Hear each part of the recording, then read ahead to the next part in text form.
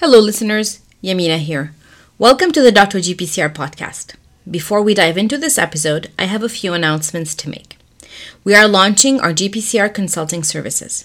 More information will be available soon. In the meantime, if you need support with your R&D project, understanding the pharmacology of your receptor, or need help getting an idea off the ground, email us at hello@drgpcr.com. We have fantastic talks coming up at the Dr. GPCR Virtual Cafe. Visit drgpcr.com/virtual-cafe to see our upcoming live events. Get your tickets today on Eventbrite. Don't forget, space is limited. To become a speaker or to sponsor an event, you can fill out the form on the main page of the Virtual Cafe. Go to drgpcr.com/virtual-cafe today. Are you subscribed to our monthly newsletter? Stay on top of all your GPCR news by subscribing today at drgpcr.com/newsletter. Also, to watch previous episodes of the Dr. GPCR Virtual Cafe or the podcast episodes, subscribe to our YouTube channel today. Last but not least, stay tuned for more information about the upcoming Dr. GPCR Summit held between September 13th and 19th, 2021. Visit drgpcr.com/summit for more information and how to submit your talk. And now, let's dive in.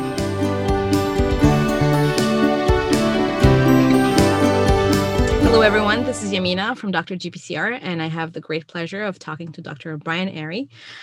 This is part 2 of our conversation. We had so much fun, Brian. Thanks again for coming back.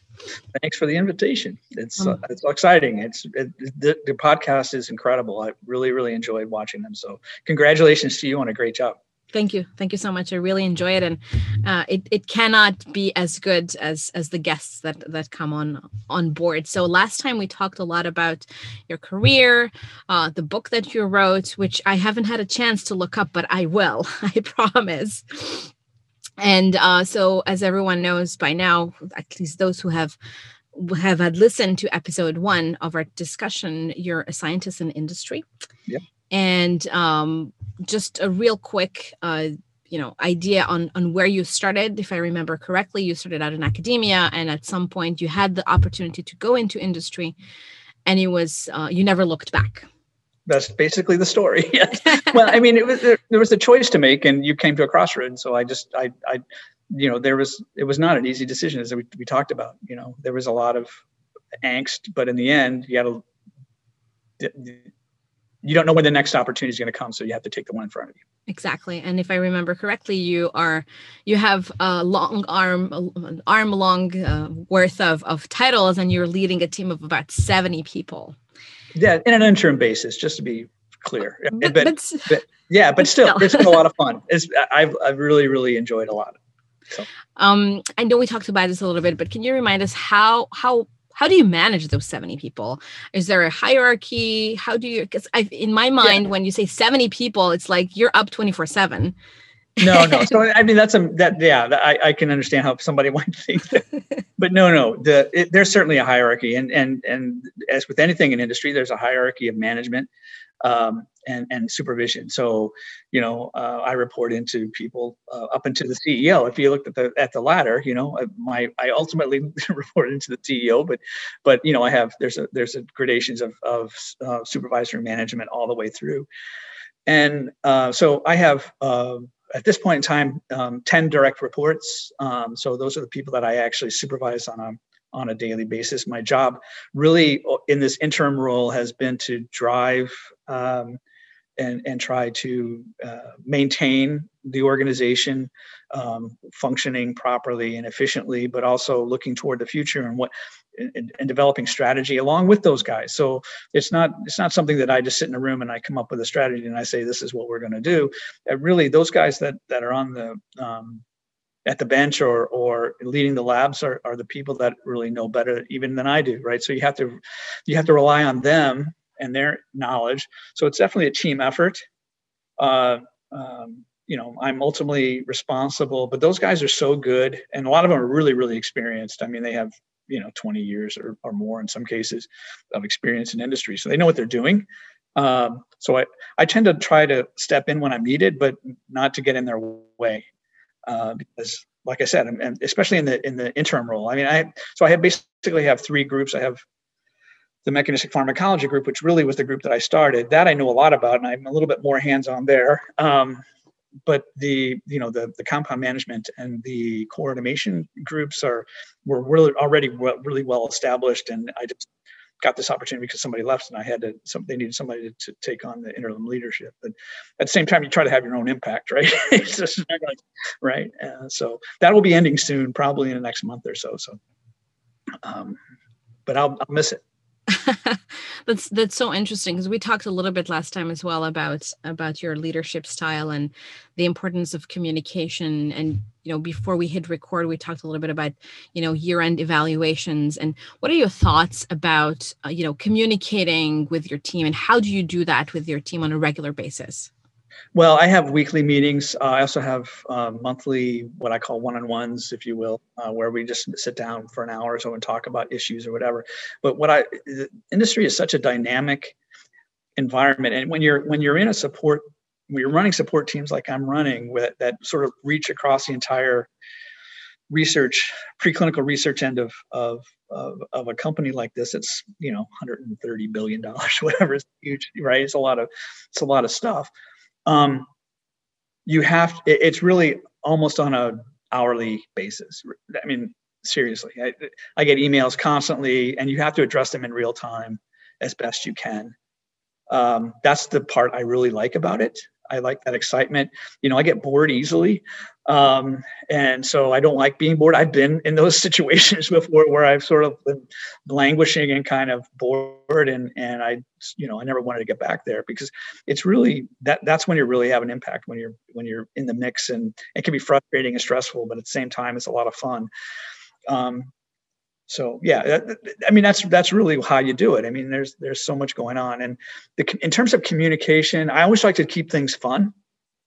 That's something that I've sort of always had about me when I was at work. Even when I first started doing just my first job, I always wanted to have fun while I was doing it, and so I try to keep it fun and relaxed as possible. That doesn't mean there's not times to be serious, but if people are having a good time and they feel like you're approachable and they trust you, they're going to get the best. That's always been my overarching philosophy. I think that resonates a lot with a lot of posts on LinkedIn and a lot of books that come out that that basically tell you when an employee feels valued, when they feel supported, when they feel like they have what they need to do their work, they're going to give you 150% of that energy. Because it's about trust, right? So it becomes about trust, and it also becomes about, if they feel that you have their best interest at heart, which I do sincerely, and they understand that sincerity, they will follow you anywhere. They will. And I posted something on LinkedIn yesterday about this because I feel so strongly. I just happened across. I'm like, yes, this is exactly. I saw it. I saw it, and I was reading about it, and I said, well, yeah, I think we're all on the same page at this point when it comes to this. This is the Dr. GPCR podcast, and last time we didn't get a chance to talk too much about GPCRs. You had mentioned that you're still working on GPCRs. And but then it's a secret, so we wouldn't be able to publish the episode. But since you're in industry, I wanted to ask you, can you tell us a little bit, kind of in a step-by-step manner, on how some of these projects that you worked on were initiated and how they went through all the different stages? Yeah, so that's really. This is, again, everybody's going to approach it differently. And even you'll probably find different pharmaceutical companies have different approaches to doing this. But it really all starts with the disease that you're trying to target. And you start at that point, right? And understanding pathophysiology and mechanisms of pathophysiology. And once you can develop hypotheses by studying the pathophysiology or the mechanisms of pathophysiology. And from there, so as a physiologist, that always speaks to me, right? As a physiologist, trained physiologist, and that's why I'm most comfortable. But then trying to reduce that to practice. Okay, what does that mean for the cell? What does that mean for the system? What does that mean for interacting with other systems? This is how some of the I'll give you an example. So this has already been published. So at least in presentation format. I got into endothelial function and trying to understand how endothelial cells lead to cardiovascular disease and what their role was. And again, that was a part of taking a path less taken. So I think I explained this last time I may have mentioned it, where I went to my boss and I'm in this new area and I really didn't have a whole lot of understanding about it. And I asked him, where's the opportunity? And he said, well, nobody's working on this. So, okay, let's go work on endothelial cells. And out of that, came a really fascinating research program looking at mechanotransduction and understanding how GPCRs could function as mechanotransducers before anybody else was even thinking it that way. And so you start there, and then you have to validate your hypotheses, right? So you have to make sure that there are tools available. For example, that's a positive. It's harder if you're really breaking the validation of the pathophysiology. So meaning, for example, when I got into the endothelial cell work, it was already well known that endothelial cells respond to flow, the mechanical shear force, and what that meant for atherosclerosis. So that was well established. They just didn't understand how it was responding. So that was a prime opportunity to step in and say, okay, maybe we can figure this out a little different way. But that's really at the heart of it. That's where you start. And then you try to relate that to animal models, of course, and ultimately the human condition. And then once you've got to that point, then you can really start to hone in on targets that might modulate that system. There's a lot of people who think that because you have a micromolar compound, you have a drug. Well, that was my next question. Is how do you select the best target? And also, when do you say, well, this molecule works? Yeah. So how do you pick the best target? So that's really, that's a real personal thing. But in drug discovery in the modern era, these are team efforts. These are not done in isolation. So, for example, you'll have input from other scientists within your department. So in the case of cardiovascular disease, for example, you get input and advice from people, and you try to build through your data, you try to build consensus that this is a good project. In some ways, it's like trying to convince a grant committee that your grant is worthwhile funding, and you just do it in a different way. And so there is that aspect and parallel to academia where you have to build consensus that your project is both of value as a potential medicine, but also of value from the perspective that it's an investment that the company wants to make and will get something back from. So, and that's, that takes a long time to learn. But as with everything, the more you talk to other people and the more input you get from other people, you learn the skill. That's such an interesting, it's so interesting what you're saying, because you can very easily draw a parallel about drug discovery and this process that you just described. And as you mentioned in academia, getting the grants and then getting support. And also you need results at the end of that period, which will get you more funds. And yep. Obviously in industry, the whole goal is to get a drug out there because it's still a business. So you need a drug to go back and start again with different projects. Well, I think, I want to stop you there because I think you said something, it's a business, but it's also about helping patients. And I think that's a critical aspect that people often don't understand. A drug discovery scientist doesn't go into a lab every day thinking, wow, I'm going to just make money for the company.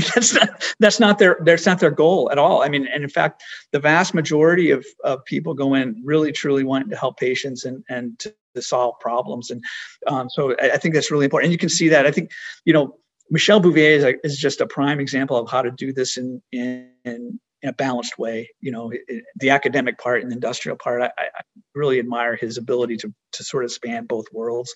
And as I said the last time, he's kind of a mentor. I kind of, even if he doesn't know it, I kind of try to emulate him in a lot of things that he does. But agreed. I think the way I see the way I see the money or the cash intake from anything, it's more like a fuel. So you have a car. Correct. The car is the industry, whatever you want, but at the end of the day, you need that fuel in order to realize your mission or to get where you want to go.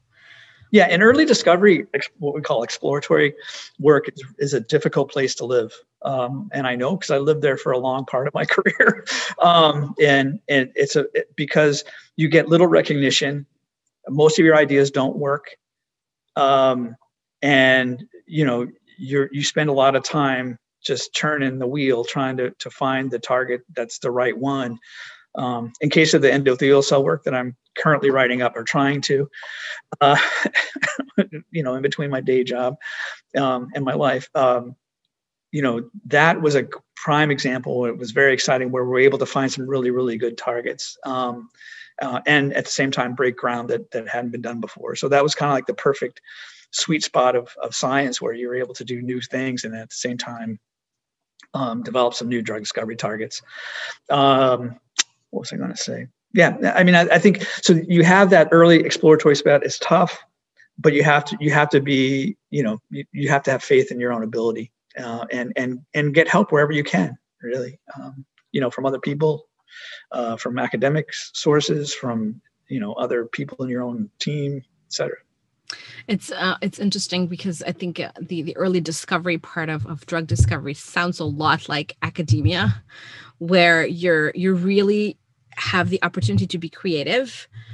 You hope for the best. And if, as you mentioned, you find that sweet spot where you're discovering something new, you get a molecule, you get a drug target that is worth pursuing. And then you have all the data together. That's the best way. But then oftentimes experiments don't work or the company changes their idea and says, well, oh yeah, that happens. Although this is interesting, but we are not focusing on this anymore. Yeah, there's a concept of industrial or what's the word I'm looking for? Organizational patience. That's what I call it. And they have a certain level of patience. And sometimes nowadays, I think it's a little bit longer than it has been when I was in the meat of my career. But certainly there's a lot of pressure around that, right? To churn out a target or get things moving along. Because, in the end, there are other targets out there that they want to prosecute and they want to work on. And if you're taking up resource to do that on things that they don't have a lot of confidence in, they're not going to stick around for that for too long. So you really have to show progress at all stages. And that's how the other thing you picked up on was getting more and more resource over time. And that's absolutely true, right? So in order to prosecute a drug discovery target from the early exploratory stages into what we call full phase drug discovery, you increase incrementally the support that you get from across the organization. So for example, chemistry or ADME help and things like that. And that all comes into play into these when you get to a full phase program, you get into this large program that can be 30 people. We're all working on the same thing. Which I think must be very rewarding when you start out with an idea and you talk to a couple of people and then you get to that point where you acquired enough data, but then you rallied 30 people around it and full funding and full support from the company. I think it sounds to me that it's a very rewarding point to get to. Yeah, but then the pressure gets ratcheted up. It's with everything. There's a price for everything, but no, it's really true because you're taking up when you've reached a full phase recognition or governance, what we call it, so we have to present these programs and their progress over time to various governance committees, and then they will sign off on getting more support or whatever. So again, it's sort of like constantly looking for new funding. And when you do that, then that comes with an expectation. And so, there are current programs that I've been involved with for many years that I started that I'm sort of loosely associated with now that they've been around for a long time. It's time to, it's trying to put up, as they say, up or shut up. Yeah. Yeah. It must be, I can only imagine the stress level of that increases over time whenever a program gets more attention, more funding, more development. But then again, I think it goes with the excitement of getting into a clinical trial and, getting into. That's the overarching goal for every one of us, right? We want to get and say, okay, we, got that drug to the clinic and let's see how it works. And that's the Holy Grail. The Holy Grail is sort of working on compounds that actually make it into the human and treat disease. But even that of getting something across to the clinical side, which gets more and more difficult because nowadays the hurdles of safety are much greater than they were, say, when I first started, and rightfully so. You really have to make sure you have something that's really solid before they're going to invest in it. Of course. And you don't want to jeopardize anyone, patient's health. Of course. And you really want to make sure that that too. At the end of the day, I think that's the whole point. If you have a molecule, although it may sound, beautiful in cells or in mouse models or, any animal models, but at the end of the day, you want to make sure that, it works great in humans with limited side effects. Well, I think what's really kind of funny is over time, you become if you work on a project long enough from its inception up to the point where you're getting into the full phase drug discovery effort, especially if it's cutting edge stuff like what we're doing with endothelial, you become probably a world leading expert by that time. I mean, because you're constantly doing basic research to try to understand the system better. So there was a time, I think I probably knew more about the KLF2 pathway and how it affected endothelial function than anybody else on this planet, because we had done so much legwork to try to show that was a valuable pathway. That it was we knew certain all different kinds of inputs that ultimately I watched get published by others, but it's validation all at the same time, right? That you're on the right path. Yeah, I think it must be, although it's not you who published it, but it's such a great feeling when you read an article and you say, aha, I knew it. I knew this is how it was supposed to work. Yeah, it can be frustrating too. That's the toughest part. That's the toughest part. We're all scientists and we're all trained in the same system. Yeah. And so, that can be tough to deal with sometimes. But at the same time, again, you got to keep the eye on the prize, which is you're trying to treat disease, and that's your higher goal. Exactly. Before we hit record, we were a little bit talking about, taking a path less traveled and asking the questions in science that may not be the flavor of the year or of the month. But I think as you just mentioned, seeing these discoveries being made and published by others, and that they're right because you've already gone through the whole process. Yes, it can be frustrated, but at the end of the day, as you mentioned, it's a discovery path, and you need to keep your eye on the prize, as you mentioned. But also still, when you ask those, out of the blue questions that you think are important, and then it takes some time for people to realize, well, actually, it is important. Yeah. And you go home and you say, oh, I had the right idea from the beginning. Right. Well, there was a paper that came out a couple of years ago on GPR56, right? Mm-hmm. Showing that GPR56 was a mechanotransducer in endothelial cells, and literally I knew that about 10 years before everybody, and that's just the way it goes. You kind of, but at the same time, it's not unlike parenting in some ways. Parenting can be frustrating in the heat of the moment, but at the same time, you keep your eye on the prize, which is developing and creating this relationship and healthy young adults, and that's the important thing. Exactly. I think you draw. I love the parallel when I think about my 5-year-old. In my mind, what I want is make sure that he grows up healthy, he can think on his feet, and he can make his decisions, and really be able to stand on his feet and be a strong person. Yeah. Take the right decisions that make sense to him, but at the same time be able to logically think about things. Yeah, you can't. You want your children to be independent thinkers. That's at least I did, and I got my kids into a lot of trouble at school sometimes. Because they questioned everything. This is another topic we talked about before we hit record. You question everything. I didn't really have a problem with it because I always want them to question and I want them to, draw their own conclusions. I mean, they don't have the same philosophies or perspectives on certain things that I do. And I don't want them to, I want them to have their own thoughts. I think at the end of the day, if you can have, an intellectual discussion with your kids on a topic on which you don't agree, but you still can defend everyone can defend their own opinion. I think it's just the most rewarding thing ever. It's absolutely rewarding. Absolutely. That's how you know you've done a good job. I know. I have a 5-year-old, and just a funny thing. So they were on Zoom last week because they closed the school for the 3 days, and the teacher kept asking him, "So Attila, what is the name of this? Can you answer me?" And he responded very sincerely, "No, I'm hungry." And I thought that was such a direct and sincere answer. I can't answer because I'm hungry. I'm done. Right now, I'm done. And the teacher took it so well. She said, "Well, I think I understand you. It's almost lunchtime." That's good. But I mean, to circle back to your other point about, what makes a good compound,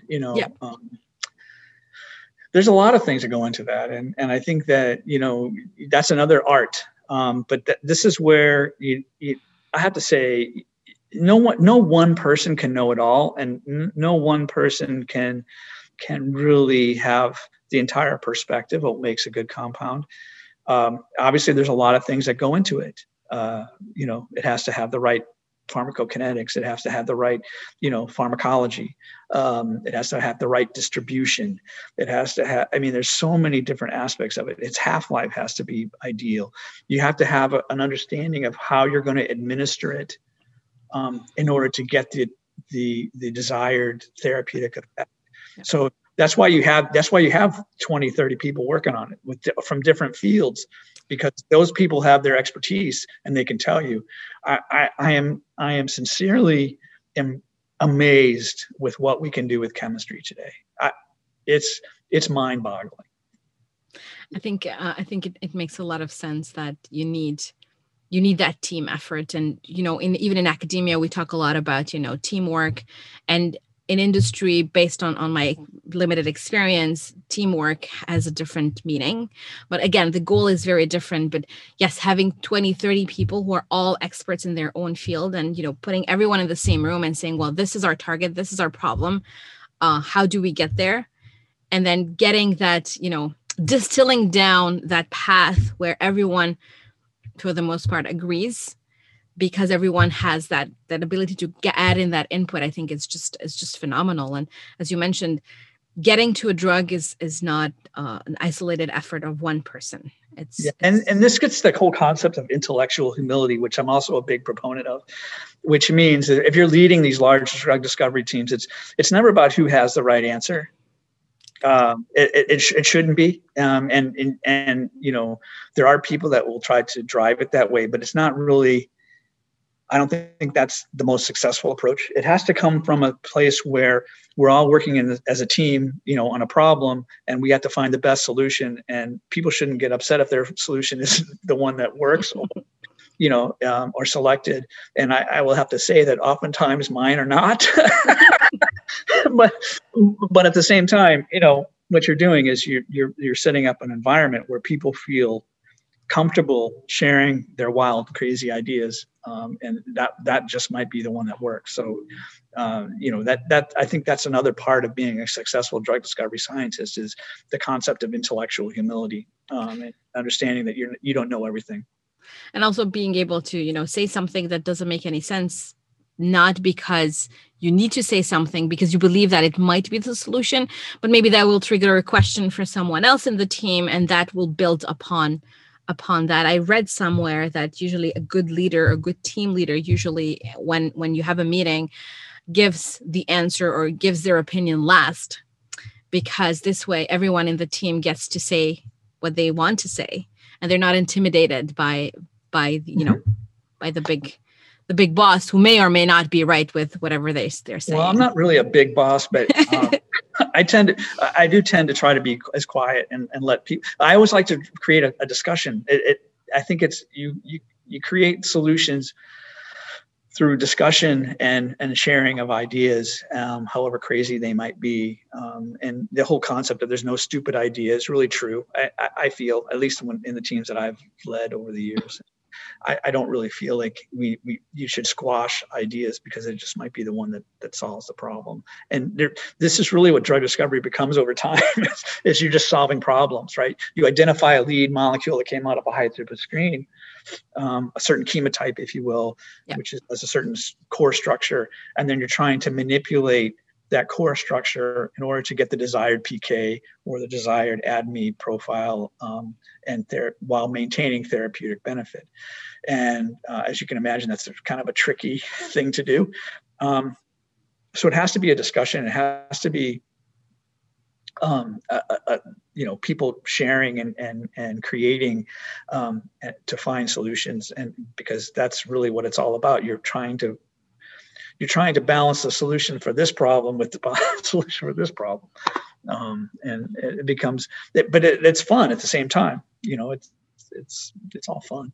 It sounds like an orchestra. You're sitting in the audience and you're listening to classical music and you're watching all these musicians playing their own instrument, and then you're there to harmonize everyone and get something out of it. Which in the case of music, it's a symphony. But in the case of drug discovery, is to get to that molecule, hopefully. At least I love that. I love that analogy. I don't know if it's actually accurate, but I love it. I think it really is. It's about it. I think it's just about providing a team environment where people are comfortable, and it's not accusatory.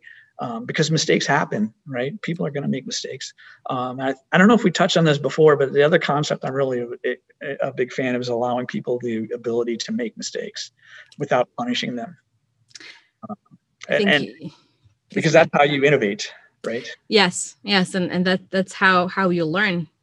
I think finding the way to go from point A to point B is very important. However, figuring out that going through Z before B, that it doesn't work, is also very important. I think the negative data, it's funny because when I was a PhD student, one of my colleagues, we were always getting, at some point we were getting negative data, and we were saying, well, maybe we should found the Journal of Negative Data.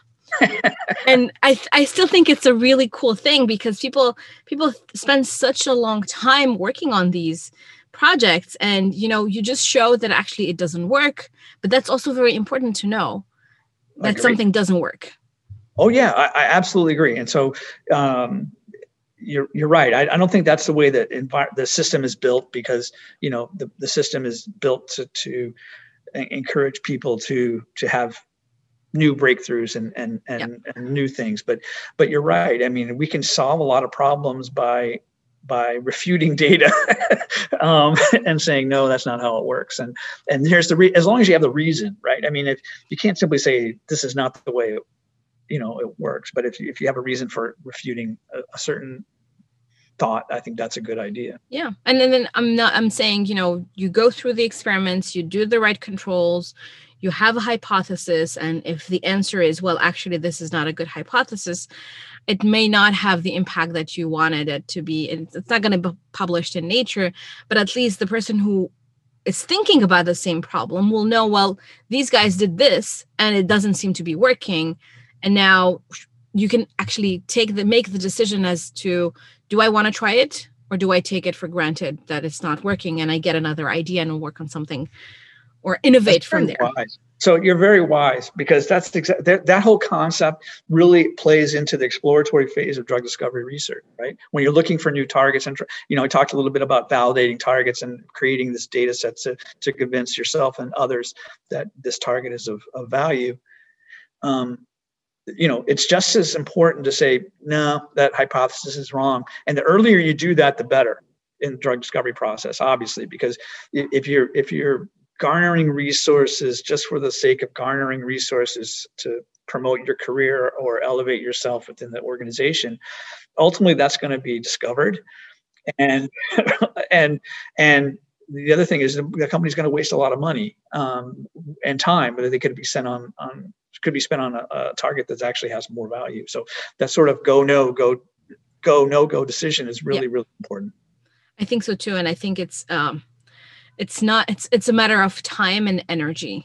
When you've spent so much time in the lab, or so much energy or funds on developing assays, and before even thinking about, is this the right assay? Is this the right question? I think that's it's just. I had a supervisor who really, his name is Dietmar Seifert, German guy. We're good friends, and he was, he taught me a lot too. He's like one of the good guys, good supervisors I've had in my career, and because he really taught me the value of that killer experiment. Because he and I were collaborating on the KLF2 sort of mechanotransduction pathway business, and he always insisted on doing really tough killer experiments to make sure that we were honing in on the right things. And I always was very appreciative of that, because it can be hard to make those decisions. When you got so many pressures from different things, and that your career progression is built on success, it's an easy thing to fall victim to, and to have somebody like that who really keeps you grounded and as to what's important, and teaches you the value of making those hard decisions and doing those hard experiments is really, really important. So he's basically, I hope he watches, because I admire him tremendously, because he taught me a lot. It's so interesting. Yes, I think doing the right experiment and then really asking the right question, it can be a time saver, but also it can lead you to discovering something else, realizing, well, this is a good question to work on, or this is not the question you want to work on, because this is not the way to get there. It's kind of like a Google Maps, whether you want to avoid highways or not. Right, exactly. No, that's right. To get to your destination. The reason I just thought of this, because I don't like highways for some reason. And every time I go somewhere, I have to make sure that it says avoid highways. Oh, is that right? I like the scenic routes, and it's the fall, it's winter, it's not too bad outside. So then why hurry? Why take the highway with a lot of angry people on the road here in the Boston area? Oh, yeah, the drivers are well known. It's very different. Have you had the opportunity to go, from an idea and go, follow that molecule or follow that pathway or develop that pathway into a clinical trial? Well, no, I've been associated with clinical programs, from the research end that went, not ones that I've led per se, mainly because of what we discussed on. There's been a number of things that I've brought to bear that were basically out of scope over time and got shelved. I still feel really strongly about the KLF2 pathway and the GPCRs as a potential treatment for atherosclerosis. But, the fact of the matter is we don't work on that anymore at Bristol. And so we had to put that aside. Hopefully somebody will take that torch up and push it further, because I have a lot of, as an anti-inflammatory pathway, I have a lot of faith in it. And I think it's sort of fallen out of favor. At one time, in 2012, 2014, KLF2 was really, really important in the immune space, and people were really interested in looking at these transcription factors. But it's fallen sort of out of favor with the whole PD-1, PD-L1 thing, and oncology. It kind of got overwhelmed there, and I think, but I think people will eventually get back to it over time, hopefully. Who knows? Maybe someone listening at this recording will say, "Well, let me." Well, I mentioned it. let me please do it because it's good. I think that but that's a pathway. That's not really a target, right? I mean, you can't. Yeah. So it's not. I'm not divulging too much there, but and the fact of the matter is, I've already. For the BMS people watching, I've already received PubD approval, so we're all good. To mention it, but I think that those are things that are really exciting, and I would love to see over time somebody take that up and put it into the clinic, because I have a lot of faith in it. Just based on my experience and what we gleaned from studying that pathway for so long. but there's been a number of programs. I did some key work for apixaban. I don't know if you're aware of apixaban. It's a factor Xa inhibitor. It's an antithrombotic drug. Eliquis is his brand name. So I was asked to actually, as a physiologist, I was asked to join that team and develop some translational models to understand the antithrombotic potential of factor Xa inhibitors. And I knew nothing of factor Xa or the coagulation cascade, but I learned quickly. And actually, I developed this cool model that I ended up publishing with Alan Tall. He applied it to some of the stuff that he was working on.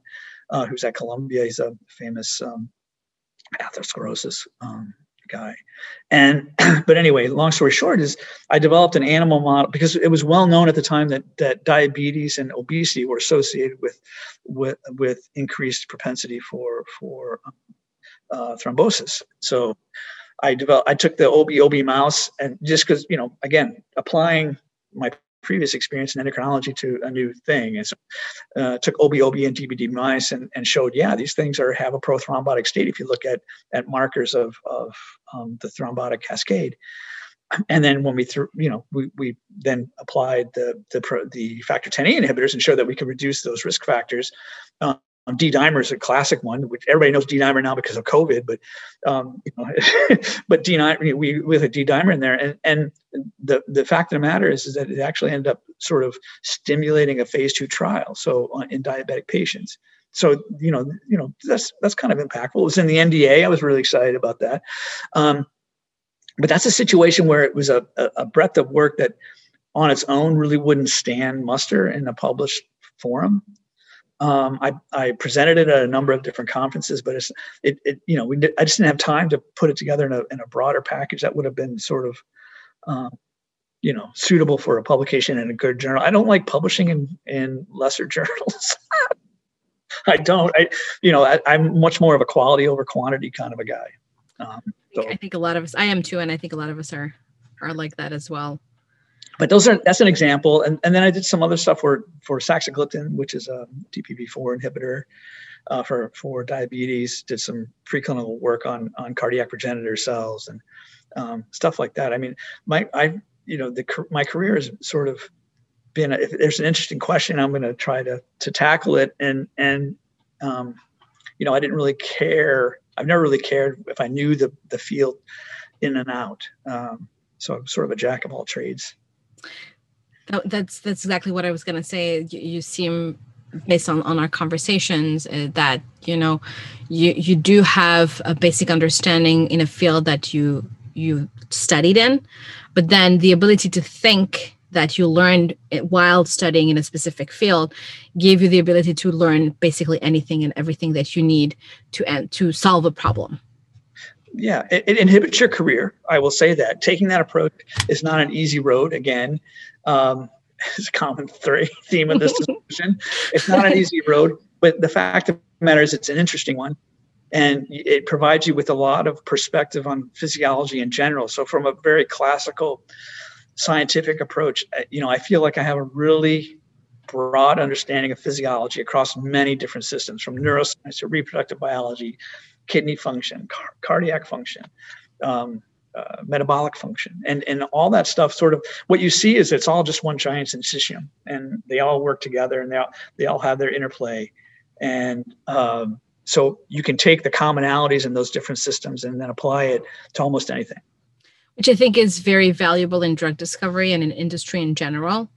Being that, jack of all trades and being able to very quickly understand and apply, knowledge that you've acquired in one system and translate it in a different system, or, putting these puzzle pieces together.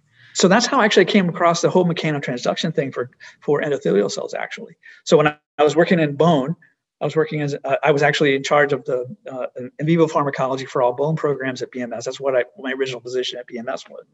And so setting up and running bone biology model. And everybody was asked to put together, new targets or whatever. And the best known anabolic bone building agent we know of is mechanical loading, right? So that suggested then that bone somehow responded to mechanical stress by building more bone. So I got into it. I'm like, wow, this is really fascinating, right? And just about the time I was starting up a couple programs and studying how osteocytes responded to mechanical stress, they decided they didn't want to work in bone anymore. So they moved me to cardiovascular disease. And then when I worked on endothelial cells, I'm like, oh, they respond to shear stress. Yeah. I can take what I learned from the osteocytes and apply it to endothelial cells. And that's what I did.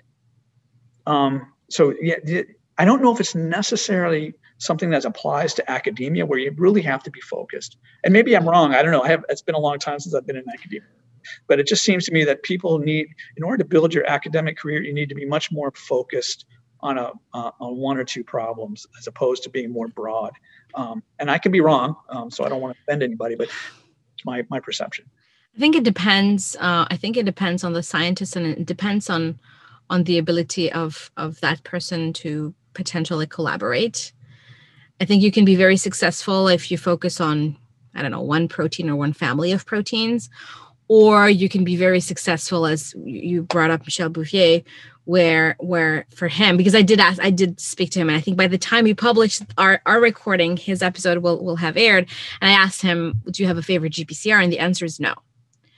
And he's always been interested in drug discovery and in better understanding GPCRs in general. And the question was always, how can we, what is the question? What are we looking at? And what are the receptors, or what are the proteins that are implicated in this disease? Yeah. And I think, and look, I can see that, definitely, knowing it. It's where he comes from. So I think it's kind of you and your luck, or you and the people you meet, and you and the projects you work on in academia. But on the other hand, I think being a basic scientist in an academic setting, at least for me, it was rewarding, but it was difficult. And you mentioned this one of the themes of our discussion today, that it's not simple and it's difficult, is that I only had the energy or the mental capacity to work on one specific topic, which was chemokine receptors. Yeah. Do I wish I was able to work on different things? Maybe. But then again, I think it also depends on, so I think you have a limited amount of energy when you wake up in the morning. And if you're focusing on setting up a series of assays to answer one or two questions because you're working quote unquote alone, because you're responsible for the idea, you're responsible for the experiment, then you cannot become the jack of all trades because you're focusing on that little problem. And I think one of the advantages of being a scientist in industry is that the team aspect is different. The teamwork aspect is different. The goal changes. You have to show results. You have to answer scientific questions and not prove that you can pipette. And I'm really reducing it to the basic, or prove that you can run an assay. I think you have to show that you can think about how to set up that perfect assay to answer that question. It's about application. And I think that's also, I mean, just from my experience, you see similar types of things in academia, and where you're shifting and you're manipulating your toolbox of capabilities to answer questions that arise in your string of research. I think I see research in academia as more a temporally connected way of doing science, where you're able to sort of follow things along over time. And there's a certain aspect of that to drug discovery, but it ends. It has a defined beginning and it has a defined end. And during in which time you have to come up with a new target if you want to find, or a new application of something. And so, and the whole innovation and technology thing in my current job is really what gets me excited. One of the reasons why I took the job was that aspect of innovating in technology and driving it toward doing things that we haven't done before with certain technologies, and how we can sort of move beyond, antibodies.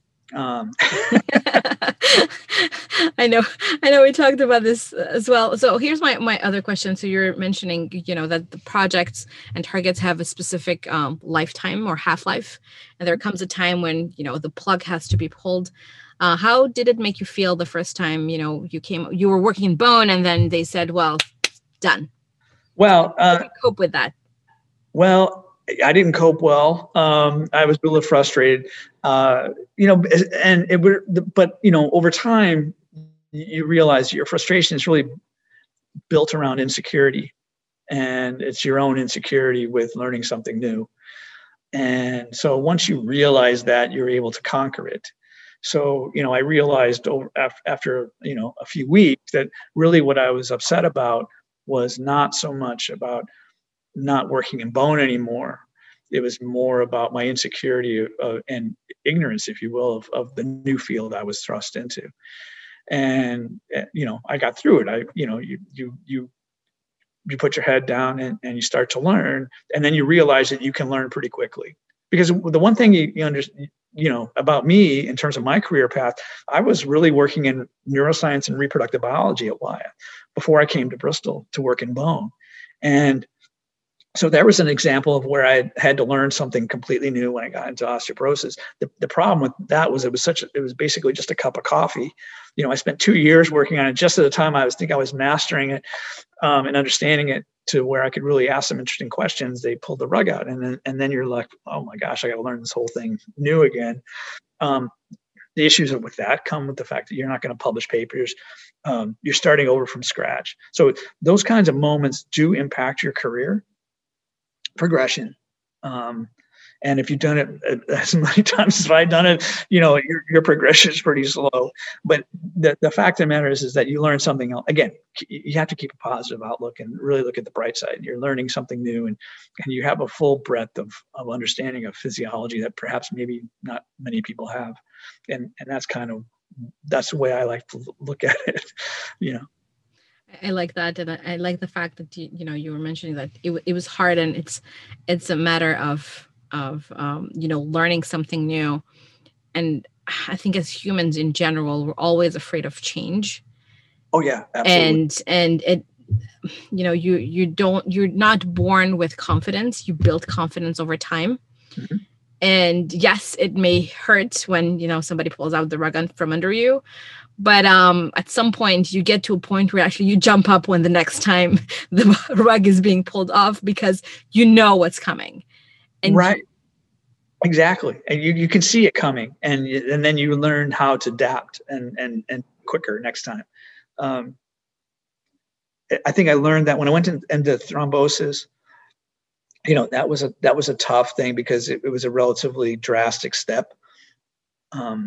Osteoporosis is highly endocrine regulated.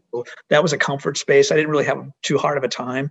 But then going into the thrombosis and looking into the coagulation cascade, something I knew nothing about, that was much more drastic of a step.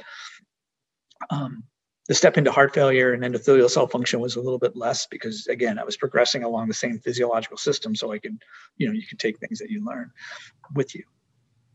It's so interesting that, we're talking a lot about failure and a lot about, challenges. And I think it's been such a challenging year for everyone in general. So for those of you listening, today is December 30th, 2020. And Brian, you're actually closing the loop of a year of podcasting. The first podcast episode was recorded in February 2020 with Paul Insel. Yep. And we're closing the loop, but I think it's although it's been a tough year for everyone on so many levels, being able to, end the year and chat with so many amazing scientists, I think it just made the year just an amazing one. And just because I think you should be really recognized, because I think it's a great idea. And I think I hope to see more of these kinds of things pop up, because I think it's a really great communication device for especially for young scientists who may not understand or have a resource to go to try to think about different ways of using their scientific knowledge to apply in different areas. So I think, I was really excited when you contacted me, because I think it's just an outstanding concept. So I think you need to be recognized for the concept. Thank you. I think that's the artist, the scientific artist in me. Yeah. I was trying to think. So we talked about this, about, projects that not everyone may be, it's not mainstream. It's not the flavor of the month. And I was trying to come up with a concept of, still giving back to the GPCR community, still staying close to the science without necessarily staying in the lab. And the first thought I had, well, it's writing a blog or, writing articles. But then I realized that it's not my forte. I loved writing my papers. It was very difficult, very challenging because you needed to find the right word. And I think I've heard Michel Bouvier say this, is that, when you write something or you're making a presentation, you want to make sure that you're crystal clear so that people don't even ask themselves questions because you're just giving them the answer. And I thought the podcast was something that I've never done before. And I thought it was just, let's just try it and see where that goes. And I'm so grateful that today I get emails from people saying, well, we want to hear about adhesion receptors. And I say, yeah, of course, I want to talk about adhesion GPCRs. Right. And get there. So the take-home message when it comes to junior scientists is that if you have an idea, whether it's a scientific idea or anything you want to try, just do it. Yeah. And I think you're right. I mean, I think there's so much, this is such a better venue than a blog. I'm sorry. I think because this has the personality content that you don't get from a blog with other people, and you get to understand people's personalities and what they're like, and that's always interesting as humans, right? We find that kind of stuff interesting. So I think you hit on the right sort of way to approach it. So yeah, kudos to you. Thank you. I hope I answered some of your question. I don't know. I hope we tend to go off on tangents.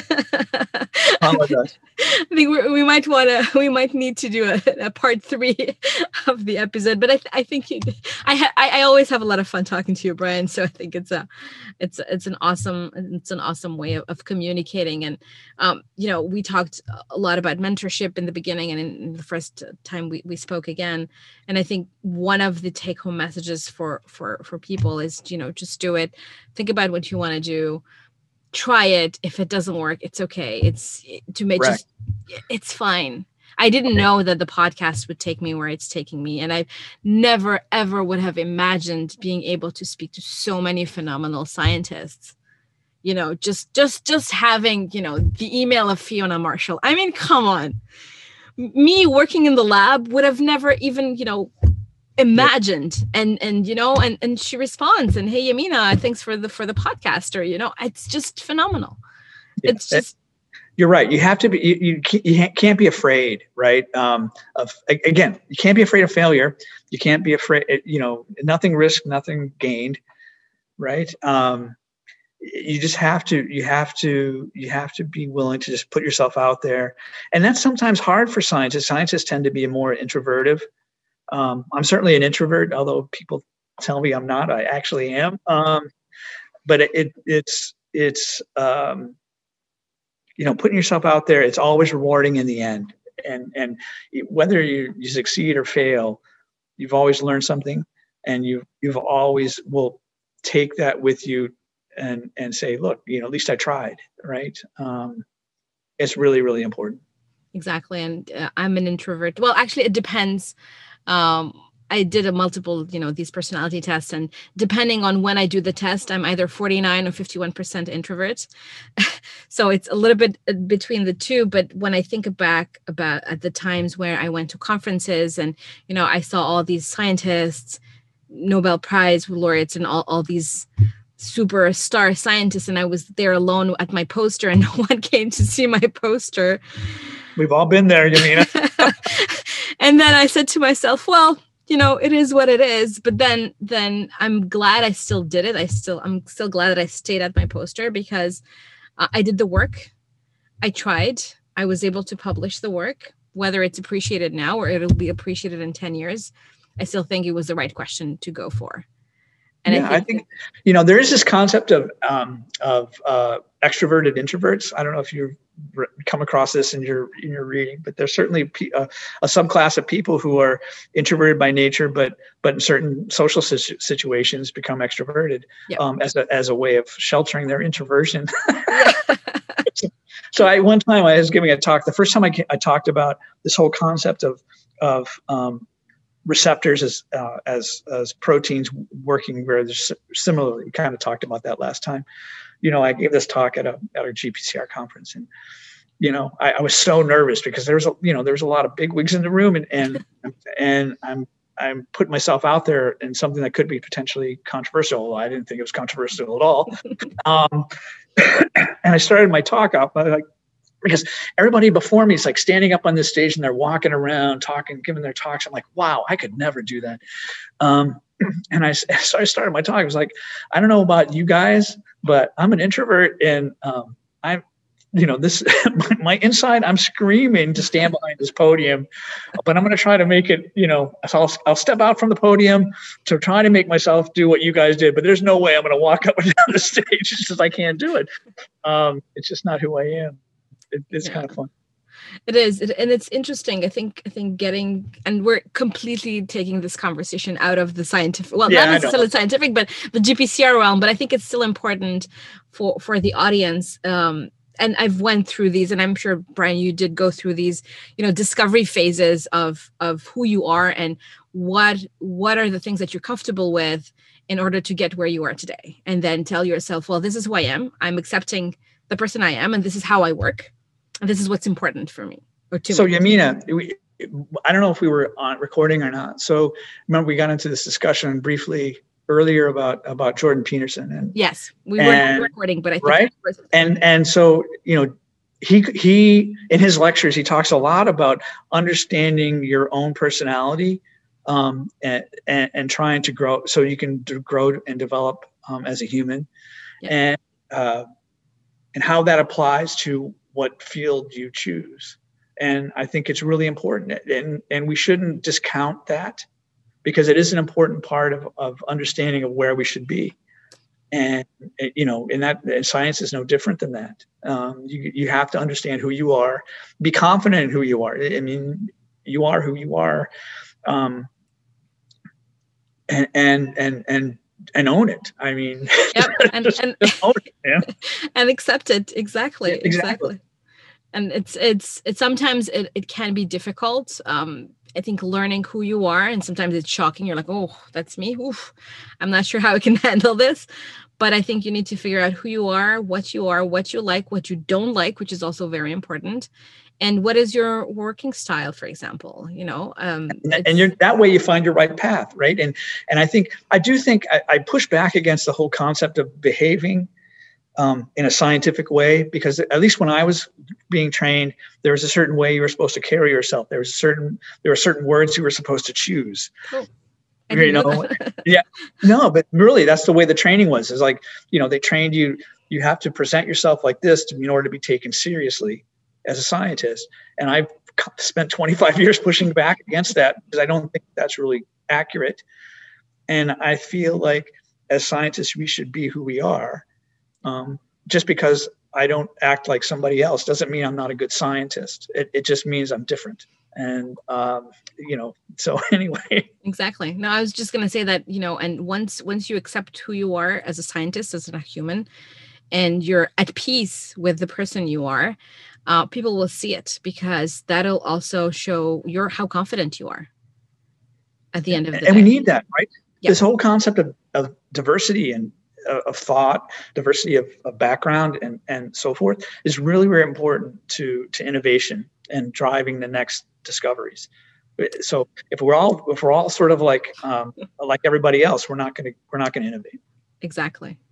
So whether you're an introvert or an extrovert listening, it's okay. Both are okay. Just do your thing, follow your own path, and then be true to yourself, right? Yeah. I think that's very important. So one last thought. I did this insight test to figure out, kind of my work style and things like that. And it's interesting because I can be very scientific, but I can be also very emotional at the same time. And apparently it's very rare having, that straight logical thought and the emotion associated with it. But my husband could attest to the fact that in the lab, my bench looked pristine, and at home, my desk did not look that pristine. So then again, we all have our little little issues there, but I accept the fact that my desk doesn't look as pristine as my bench used to. Mine doesn't either. So there's two of it. I'm pretty sure it's not just the two of us at this point, but it's kind of it's who you are, and that's it. As long as you find what you're looking for in that environment, then you should be good. All right, Brian. I think we went around. We talked about your career, how industry works, what do you do, how you think about some of the problems that you work on, and how you cope with the fact that some projects get cut because it's no longer a valuable route to go for. The last thing I wanted to kind of touch upon is we talked about how projects get chosen. And I think one thing that we didn't really articulate is the fact that there is so many things that we all could be working on. And the fact that at some point you have to make a choice. Correct. On that. And I was wondering, what are your thoughts on, making that choice? Or how do you... Wow, that's a really highly personal thing, right? I mean, that's really comes down to your own personal preference and intuition. Intuition should never be discounted either in scientific endeavor. There's a huge component of intuition. And I've always relied really heavily on my gut. Not to say that data doesn't drive decisions, because they do. But when it came to generating hypotheses, there have been times in my career when I just knew that was the right answer. The whole thing with the FSH story, that was all based on intuition, because there was no existing data. We had to generate it. So it's, when you're really innovating, intuition is really, really important to generating hypotheses. And then you use the data to drive the decision, right? So the hypothesis is driven, I think, from intuition, at least in my case. Yeah. Based upon historical data as well. That's not to say I don't read the literature, because I do. But the fact of the matter is it has to make sense. But there's certain all the key discoveries I've made in my career were all based initially on intuition. And then, and how the puzzle pieces fit together. And then from there, you use the data to drive whether or not you're correct. And there's been plenty of cases where I was wrong. But it's more than half the time I'm right. which is already pretty good when you think about it. It's pretty good. I think it's pretty good. I think that's all you can hope for. But the important thing is to be confident enough in yourself to say, no, I was wrong. And that's really another important concept, right? I think you have to have confidence in your ability to say, no, I was totally wrong. Yeah, I think that also comes with confidence, as you mentioned, where sometimes you're wrong. You cannot always be right, and when you're wrong, you're wrong. But when you're right, it's all the more, you savor it even Absolutely. more. I'm still savoring it. That whole circadian stuff I did back in the late 1980s, I'm still savoring it. Because that's what we are as scientists, right? We want to have an impact, and we want people to recognize it. And yeah. And so when you do have those brief moments of success, you definitely will savor it and never forget it. Some people are better at it than others. Certainly there are people that are a lot better at it than I am. But I think that, again, you just have to have confidence in who you are and your abilities. And that's not easy in this field, because we are wrong a lot of the time. Exactly. But that's the beauty of it. And I think that's why we need a diverse crowd, and we don't need scientists to come out of the same molds and act the same way. The more diverse we are, the more, statistically, the more answers we get together. That's right. Correctly. Absolutely. And again, this comes with collaboration. This comes with cooperation and working across. And I seeing in my career over time, the amount of cooperation and collaboration that now takes place compared to when I first started, it's very, very encouraging. and heartening to me, because I think there was a time when scientists were very sort of isolationist, at least in the way I grew up in the field. And now to see people working across many different universities and working on problems in a more global way, I think is just awesome, because that's how we're going to really solve the tough problems. I agree. And it's for a long time, I thought I was kind of naive of thinking that, why all the secrecy, and why don't we work together? Because it's so much faster and so much better. And I think it's a more harmonious way of getting to those answers. But now I see the difference as well. I think this is why it's important to choose your collaborators. But you can't be totally naive, but because it is somewhat of an idealistic viewpoint. It's always based in reality, but I think it's more and more based on reality. And the more especially I'll have to say, what I've seen in pharmacology lately, it's really, really positive. Seeing people coming together to work on problems and across areas, and so it's really cool.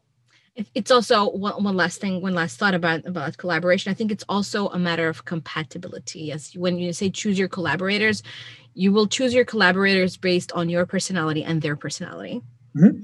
And it's like it's like choosing your friends, basically, and you're doing something together. Yeah. You're totally right.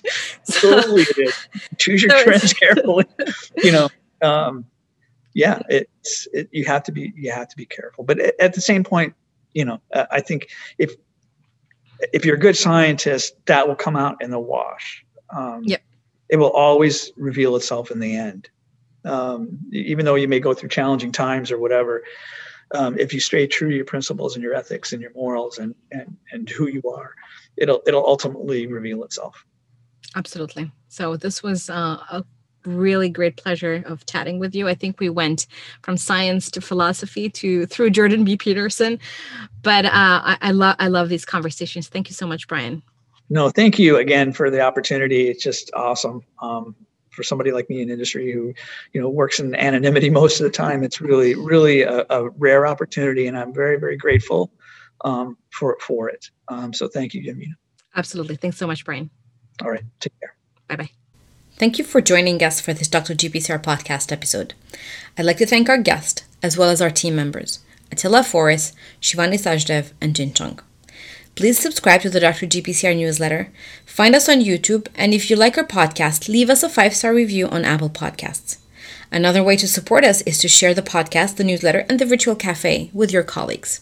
Email us with any questions or suggestions at hello@drgpcr.com. Until next time, stay safe.